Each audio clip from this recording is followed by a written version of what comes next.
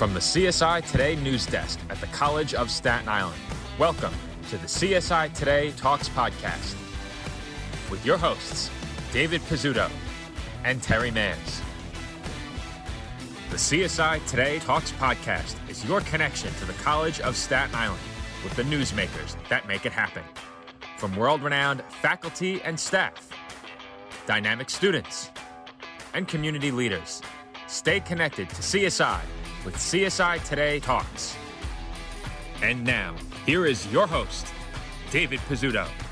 Welcome, everybody, to CSI Today Talks, right here on CSIToday.com. And from wherever you are catching your favorite podcast, we welcome you to the College of Staten Island's official podcast, where we sit down with newsmakers who make our campus the great institution that it is. I am your co-host, David Pizzuto, welcoming you in to Season 1, Episode 5 of our podcast as we get set to turn the page into the month of March. We premiere our show on the last day of February, February 28th, 2022. We have a great show lined up for you today. A great guest will join me in just a few moments.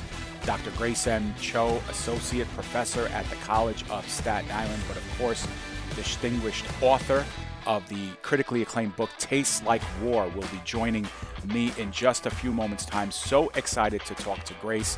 But before that, a little bit of housekeeping. As you know, CSI Today Talks brings you episodes each and every week right here on CSIToday.com. And of course, from wherever you catch your favorite podcast, we remind you to please subscribe to this podcast and get alerted as to when we drop episodes. Myself and our co-host Terry Mayers will look to bring you these episodes on Monday of each and every week. Terry will return next week with another great conversation. I was so happy to hear his last conversation with not one but two guests on CSI Today Talks. Of course, the great Laura Moreo and Greg Brown from WSIA, doing all sorts of fantastic things there. So if you didn't check out that episode, be sure to consult with our archive. All of CSI Today Talks episodes are available through our archived pages as well.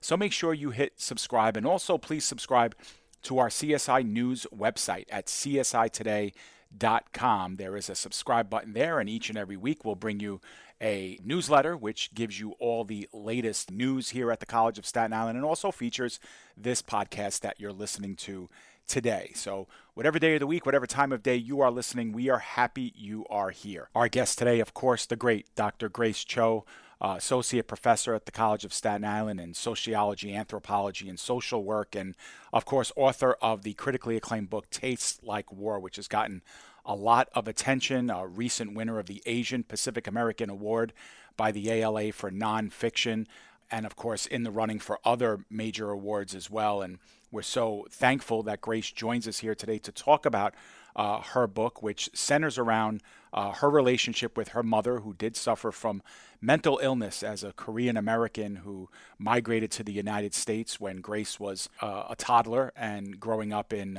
Chehalis, Washington. So we welcome Grace to the show to talk a little bit more to us about this. So Grace joins us now, and Grace, I can say first and foremost, I can count on one finger the amount of times I've read such a critically acclaimed book like Tastes Like War, and then had a chance to speak one-on-one to the author. So this is a great thrill for me and a real pleasure. So thank you for taking the time to speak to us today. Oh, thank you for having me on your show, and congratulations on the new podcast. Thank you. I appreciate that. So, you know, in my opening that I recorded a little earlier, I spoke a little about the success of the book, Tastes Like War, and the acclaim it's received, the recent Asian Pacific American Award by the ALA. And I'd love to get your reaction to that honor and a lot of the other terrific reception it's garnered so far. Yeah, well, I am just amazed. I mean, I continue to be surprised at the level of recognition that the book has gotten because, you know, prior to this book, I had sort of a niche following, as most academics do. You know, we are not used to having such a high level of exposure, because when you write academic books, you know, you're really writing to a very limited audience. And so I published with the Feminist Press at CUNY, which is a small independent not-for-profit press. And, you know, they only print a few thousand copies at a time. So I didn't think that more than that many people would read my book. So it really came as a shock to me, back in September when I found out that it had been longlisted for a National Book Award. And so it just sort of, raised the profile of me in the book. And I'm just, I'm delighted and honored and humbled. Just so many things, so many words like that come to mind. And I continue to feel that way, that so many people are reading the book who I never imagined would have access to it.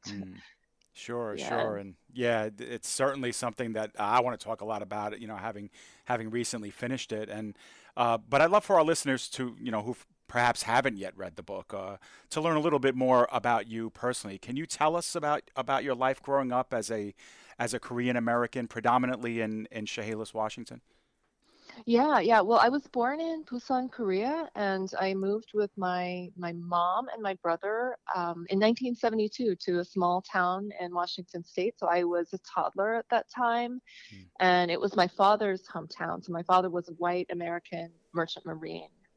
And so this, as far as I know, there were not any other Koreans in the town at that time when we moved. There were very few people of color when I was growing up. And I think some people in the town probably would disagree with me on this characterization, but I experienced it as very xenophobic, which, was a concept I didn't know as a child, but I felt it. So I felt it on the playgrounds.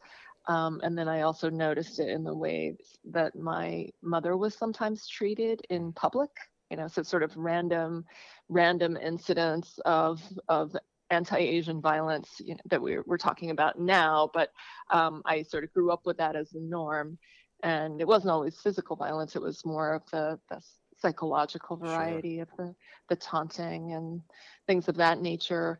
But it was, it was a rural town, so it was in a small town. There's sort of a kind of intimacy with your neighbors that maybe you don't get in the city. So there are a lot of pros and cons with that. So it wasn't all bad. Yeah. But yeah, and yeah.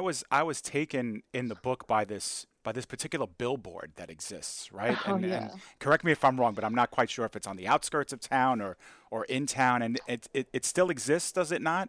Yes, it still exists. Yeah. Yeah. So it's not within what's called the city limits, but it is right there. So if you're driving down, let's say you drive down I-5 from Seattle to Portland, because the town is right in the middle of right at the halfway point between Seattle and Portland. You'll see a billboard. It's double-sided, so you can see it in either direction, with a picture of Uncle Sam, and then the people who put the quotes up there are the people who own the farmland around there, but they have historically have had some affiliation with radical right-wing groups. So the kinds of things in recent years that have gone up on that billboard are like, do we call it immigration or an invasion? Something to that effect. Right.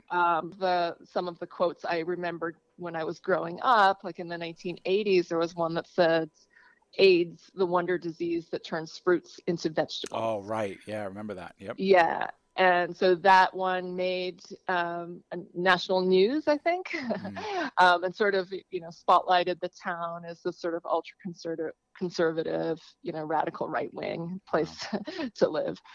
But yeah, the billboard is still going strong, and I know that it's even within the town, it's pretty controversial, because there are some people who really, align their beliefs with the kinds of things that go up there, and then others who want to distance themselves and think that it's really ridiculous.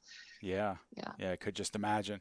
So Grace, your parents, and from the book we learned that your mother especially put a real strong emphasis on your education, and you excelled in academia. You first noticed signs of your mom's mental illness in your teens, and I wondered, how much of your curiosity into her condition guided you on your current career path? How much did that curiosity of learning and explaining more about her schizophrenia lead you to the pursuit of your doctorate and your decisions to be a scholar, a professor, and of course, a writer?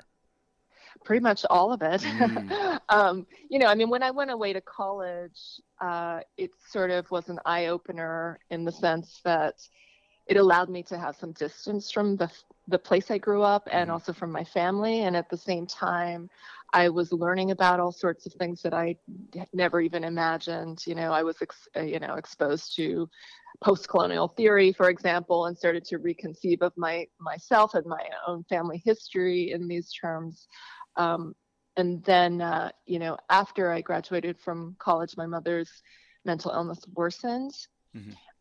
And there was a point when she started to become suicidal. So it was at that point, the first time when I was in the hospital room with her, and I told her that I was going to continue my education. I was going to, it had always been her dream for me to go to Harvard. Mhm. I said I would apply to Harvard. I did a master's there. I Right. told her I'd get a PhD. And a lot of that was really just sort of in this moment of desperation to want to give her something Mm. to feel good about. But also, I wanted to have the structure in which to really understand what was happening with my mom beyond the individual, right? Mhm. Because we tend to think of mental illness and things like suicidality as an individual problem or a family problem, and they're often sort of kept hidden within the family. A lot of Mm. people think that it's too stigmatic to share that or talk about it publicly, Right.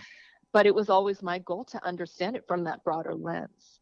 And so that is what led me ultimately to graduate school. And I wanted to study the conditions of my life and understand my family history. And I did that through academia, partly because I didn't have access to it within my own family because no one Right. wanted to talk about it. Sure. Yeah. Sure.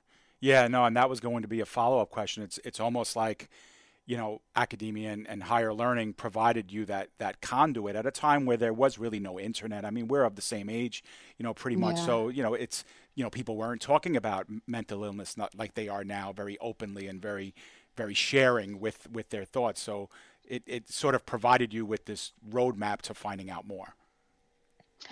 Yeah, absolutely. It did. And, I think that, when I was in my master's program, I was introduced to the work of Bell Hooks, Mm. Teaching to Transgress.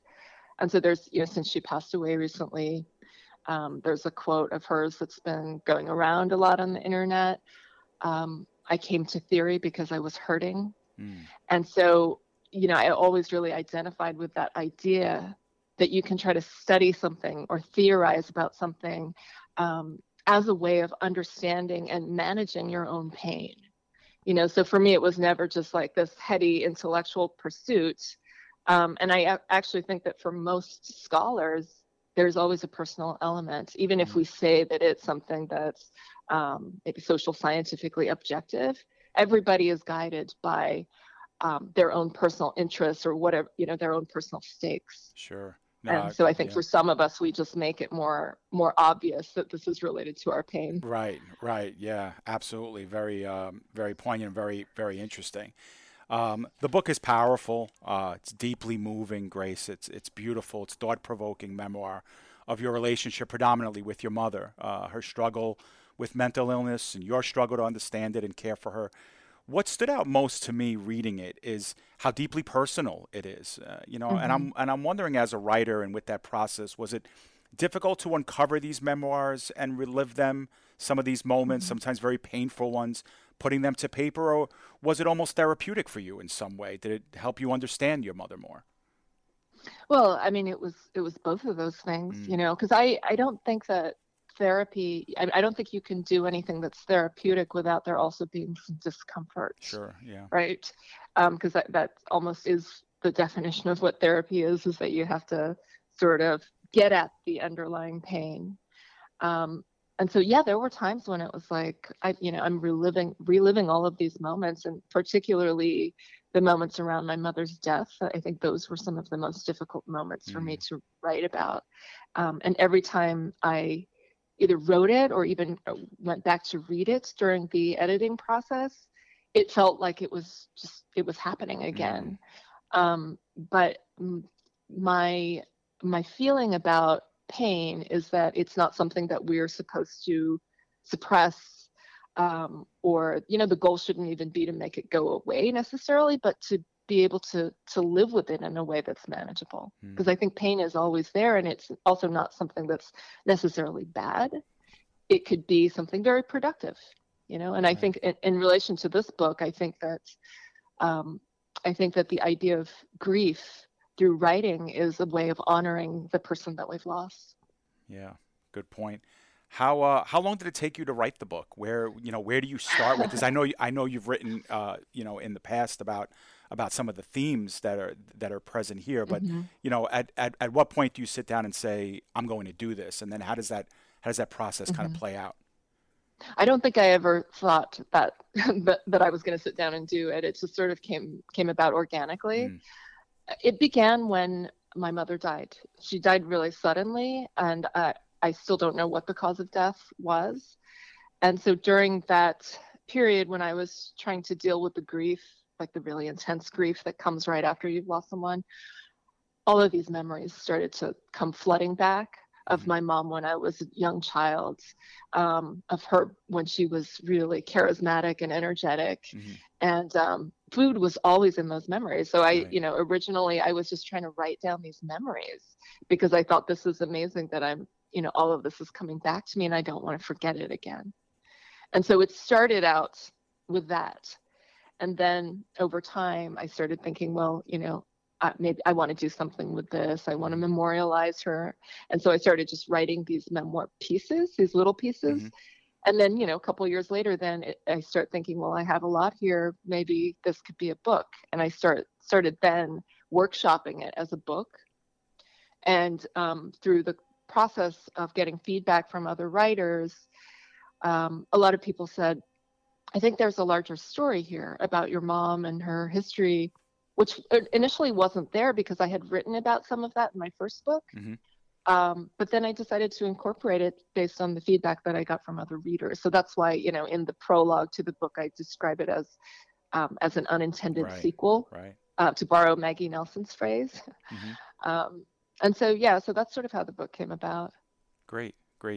The book does make, the argument that your mother, migrating to the United States, like you mentioned, having to assimilate to American culture, the loss of her roots in Korea, the loss of her mother, your grandmother, her inability to talk openly about what she may have considered a shameful past, and perhaps even the inconsistencies of treatment and medication at the time, all led to her schizophrenia or her increased development of it.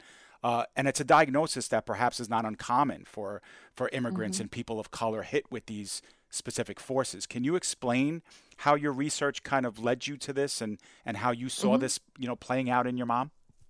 Yeah. I mean, it started when I was 15 in 1986 when I first started to notice that her behavior had suddenly changed and that she was exhibiting what Western psychiatry would describe as symptoms of schizophrenia. And I was unable to get any help for her at that time. And even when I went to the community mental health care center, they told me that there was nothing that they could do for her. And so, I think that some of that reaction came from the lack of knowledge about schizophrenia, because in the 1980s and the 90s especially, we lived with this under this discourse of schizophrenia and other mental illnesses really being a biological disease that creates a chemical imbalance in the brain, and then then you treat it with medication. And there was no consideration of the social or of a history of trauma whatsoever. And so even when I was a child, I knew that couldn't have been all there was to it, because I even though I didn't know that much about my mom's history, I knew that she had been a refugee during the Korean War and that she had some trauma related to that. And so it always, from that young age, made me interested in finding out more about it. So as I started to do research into the social causes of schizophrenia, I found so this book came out in 2016 called Our Most Troubling Madness, which I draw upon quite a bit in my book, the idea of the social risk factor. So that really in the last couple of decades, there's been quite a lot of research looking at social risk factors for schizophrenia. that shows that, well, yes, of course there is some genetic component to it, but that's not what causes it. I mean, that, it's not, like a done deal that you're going to become schizophrenic if you have the genes Right, that the correlate DNA, with that. yeah. It's always something social that triggers it. And so some of the social risk factors are things that we typically associate with poor mental health outcomes, like, childhood trauma, sexual abuse, poverty during childhood. But then there were others that we don't really talk about that much. And one of them is immigration, right? And another is being a person of color in a white neighborhood. So that's what made me reflect more upon my mom's experience in the U.S., the stresses of being an immigrant in a neighborhood where there were no others of her kind, or very few others of her kind as time went on, of being a person of color in a white neighborhood, and so on. So we really need to think about how racism and the daily stress of living with that can affect somebody's mental health. And I think we also need to really sort of revise the narrative of immigration, because we tend to focus on the immigrant success story without looking at the dark side of immigration. Sure. Right?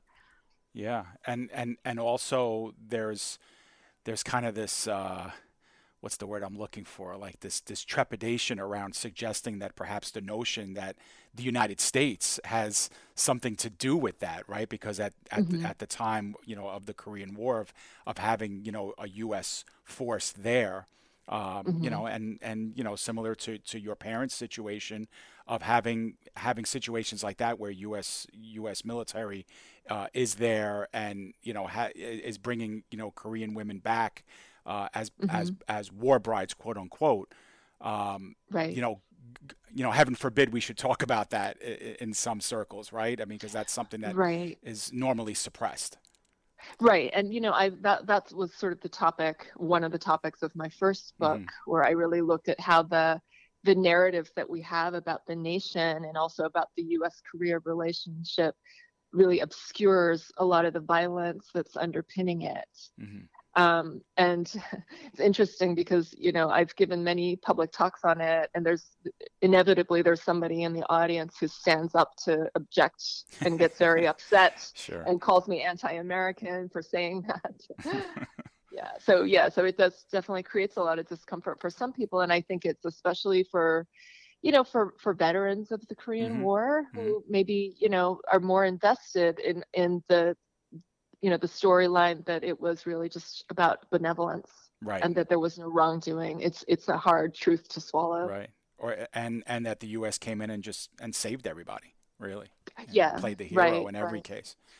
And I think that many people are invested in that rescue narrative. Right. Exactly.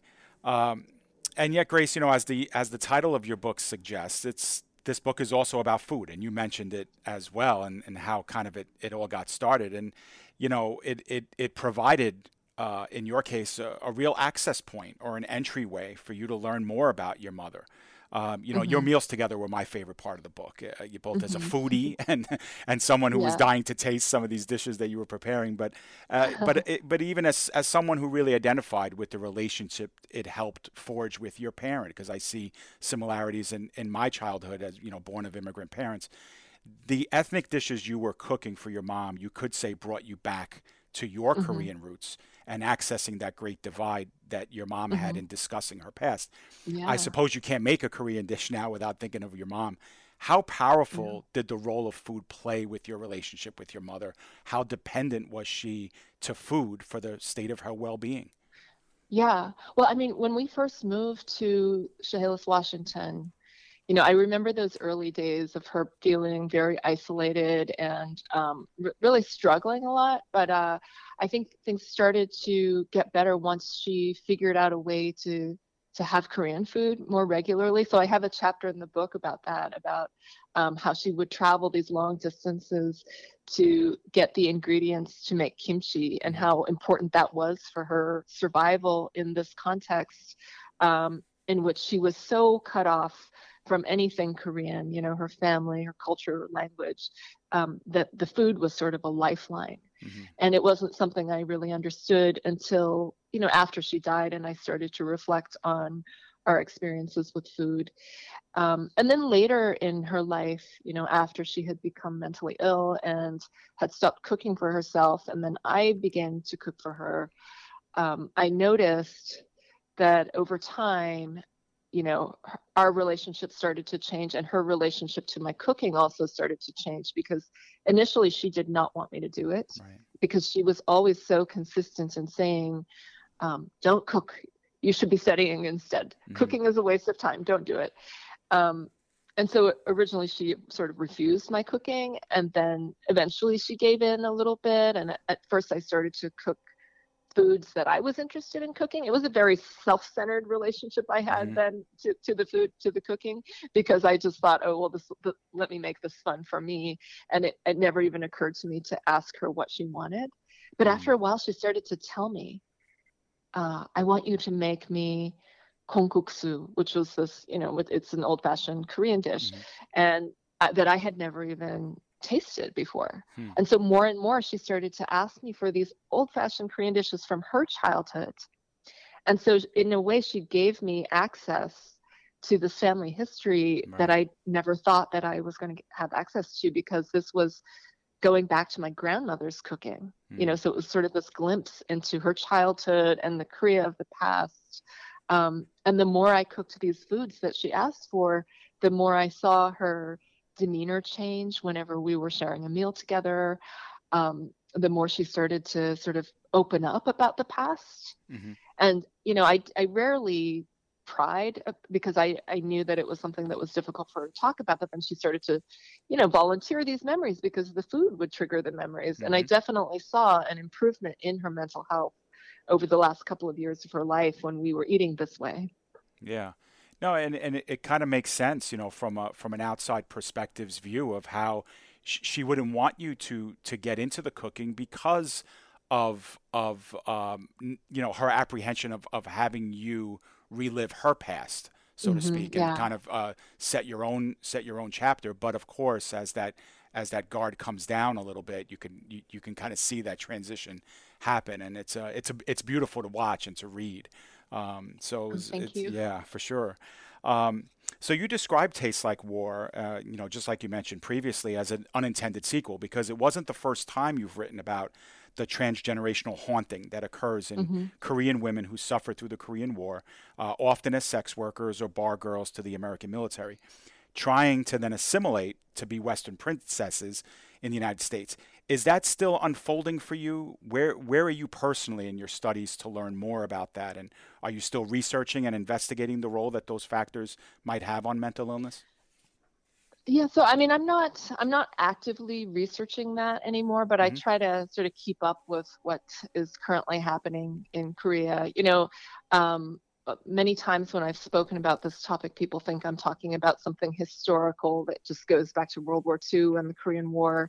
But for your listeners who are not familiar with this phenomenon, the South Korean government created a state-sanctioned system of prostitution for U.S. troops. Like the roots of it go back to 1945, but they really established it in the 1960s, and it continues to this day.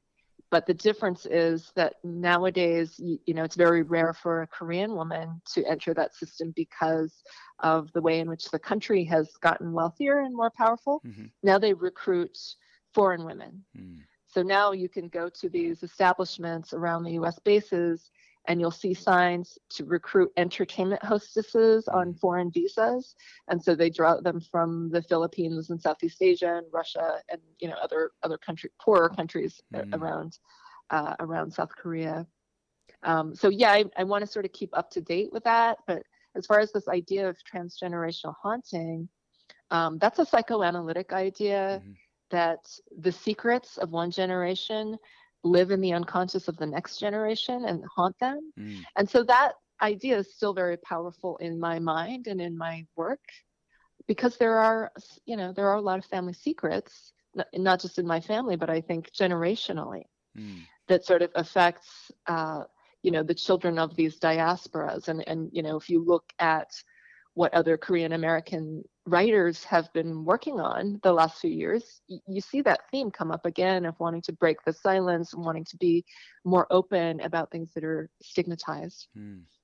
Yeah, very, very interesting, and certainly something that was uncovered for me in reading your Hmm. book. A lot of these, theories and even some of the history, especially surrounding the Korean War, were things that I truly did not know. And so it's Hmm. eye-opening and fascinating, and something that I will be kind of following up on as well. So it's definitely. The book has served that purpose as well, to really be an eye Oh, opener great. for that Yeah. for that. Yeah. So I know we only have time for another question or two, Grace, but for you personally, how have the books helped you heal, or have they? Has writing Hmm. the books helped you come to terms with your mother's loss?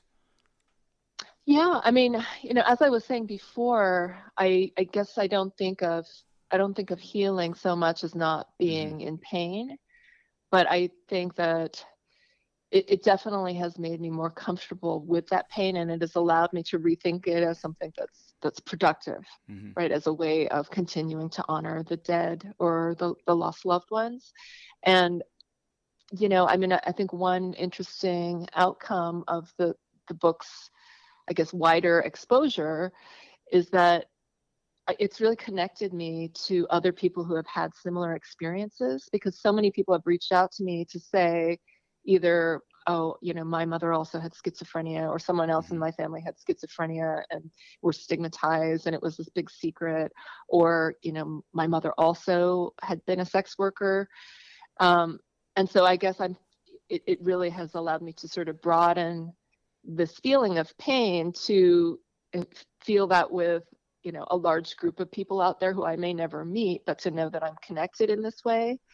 Um, and so I guess I want to really suggest that it's important to be able to feel not just your own pain, but the pain of others, because Hmm. that's really the root of what compassion is. Sure, sure.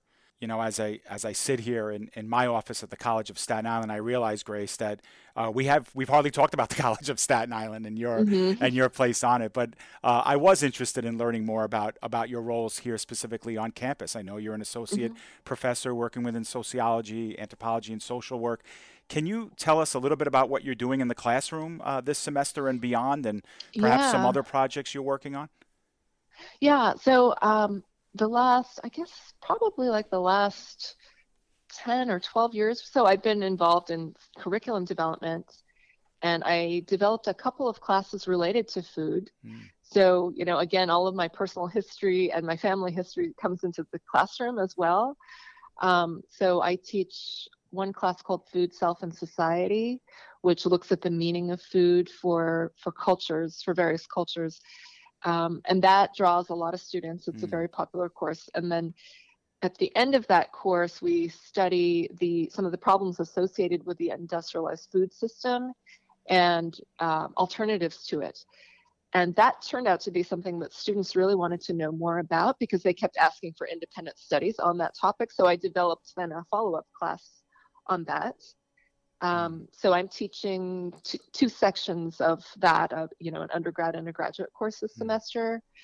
Um, and the other course that I developed is called the Sociology of Mental Illness, Mm. which is it's an elective for both the disability studies minor and for critical criminology and social justice, which is a new minor and concentration within sociology and anthropology.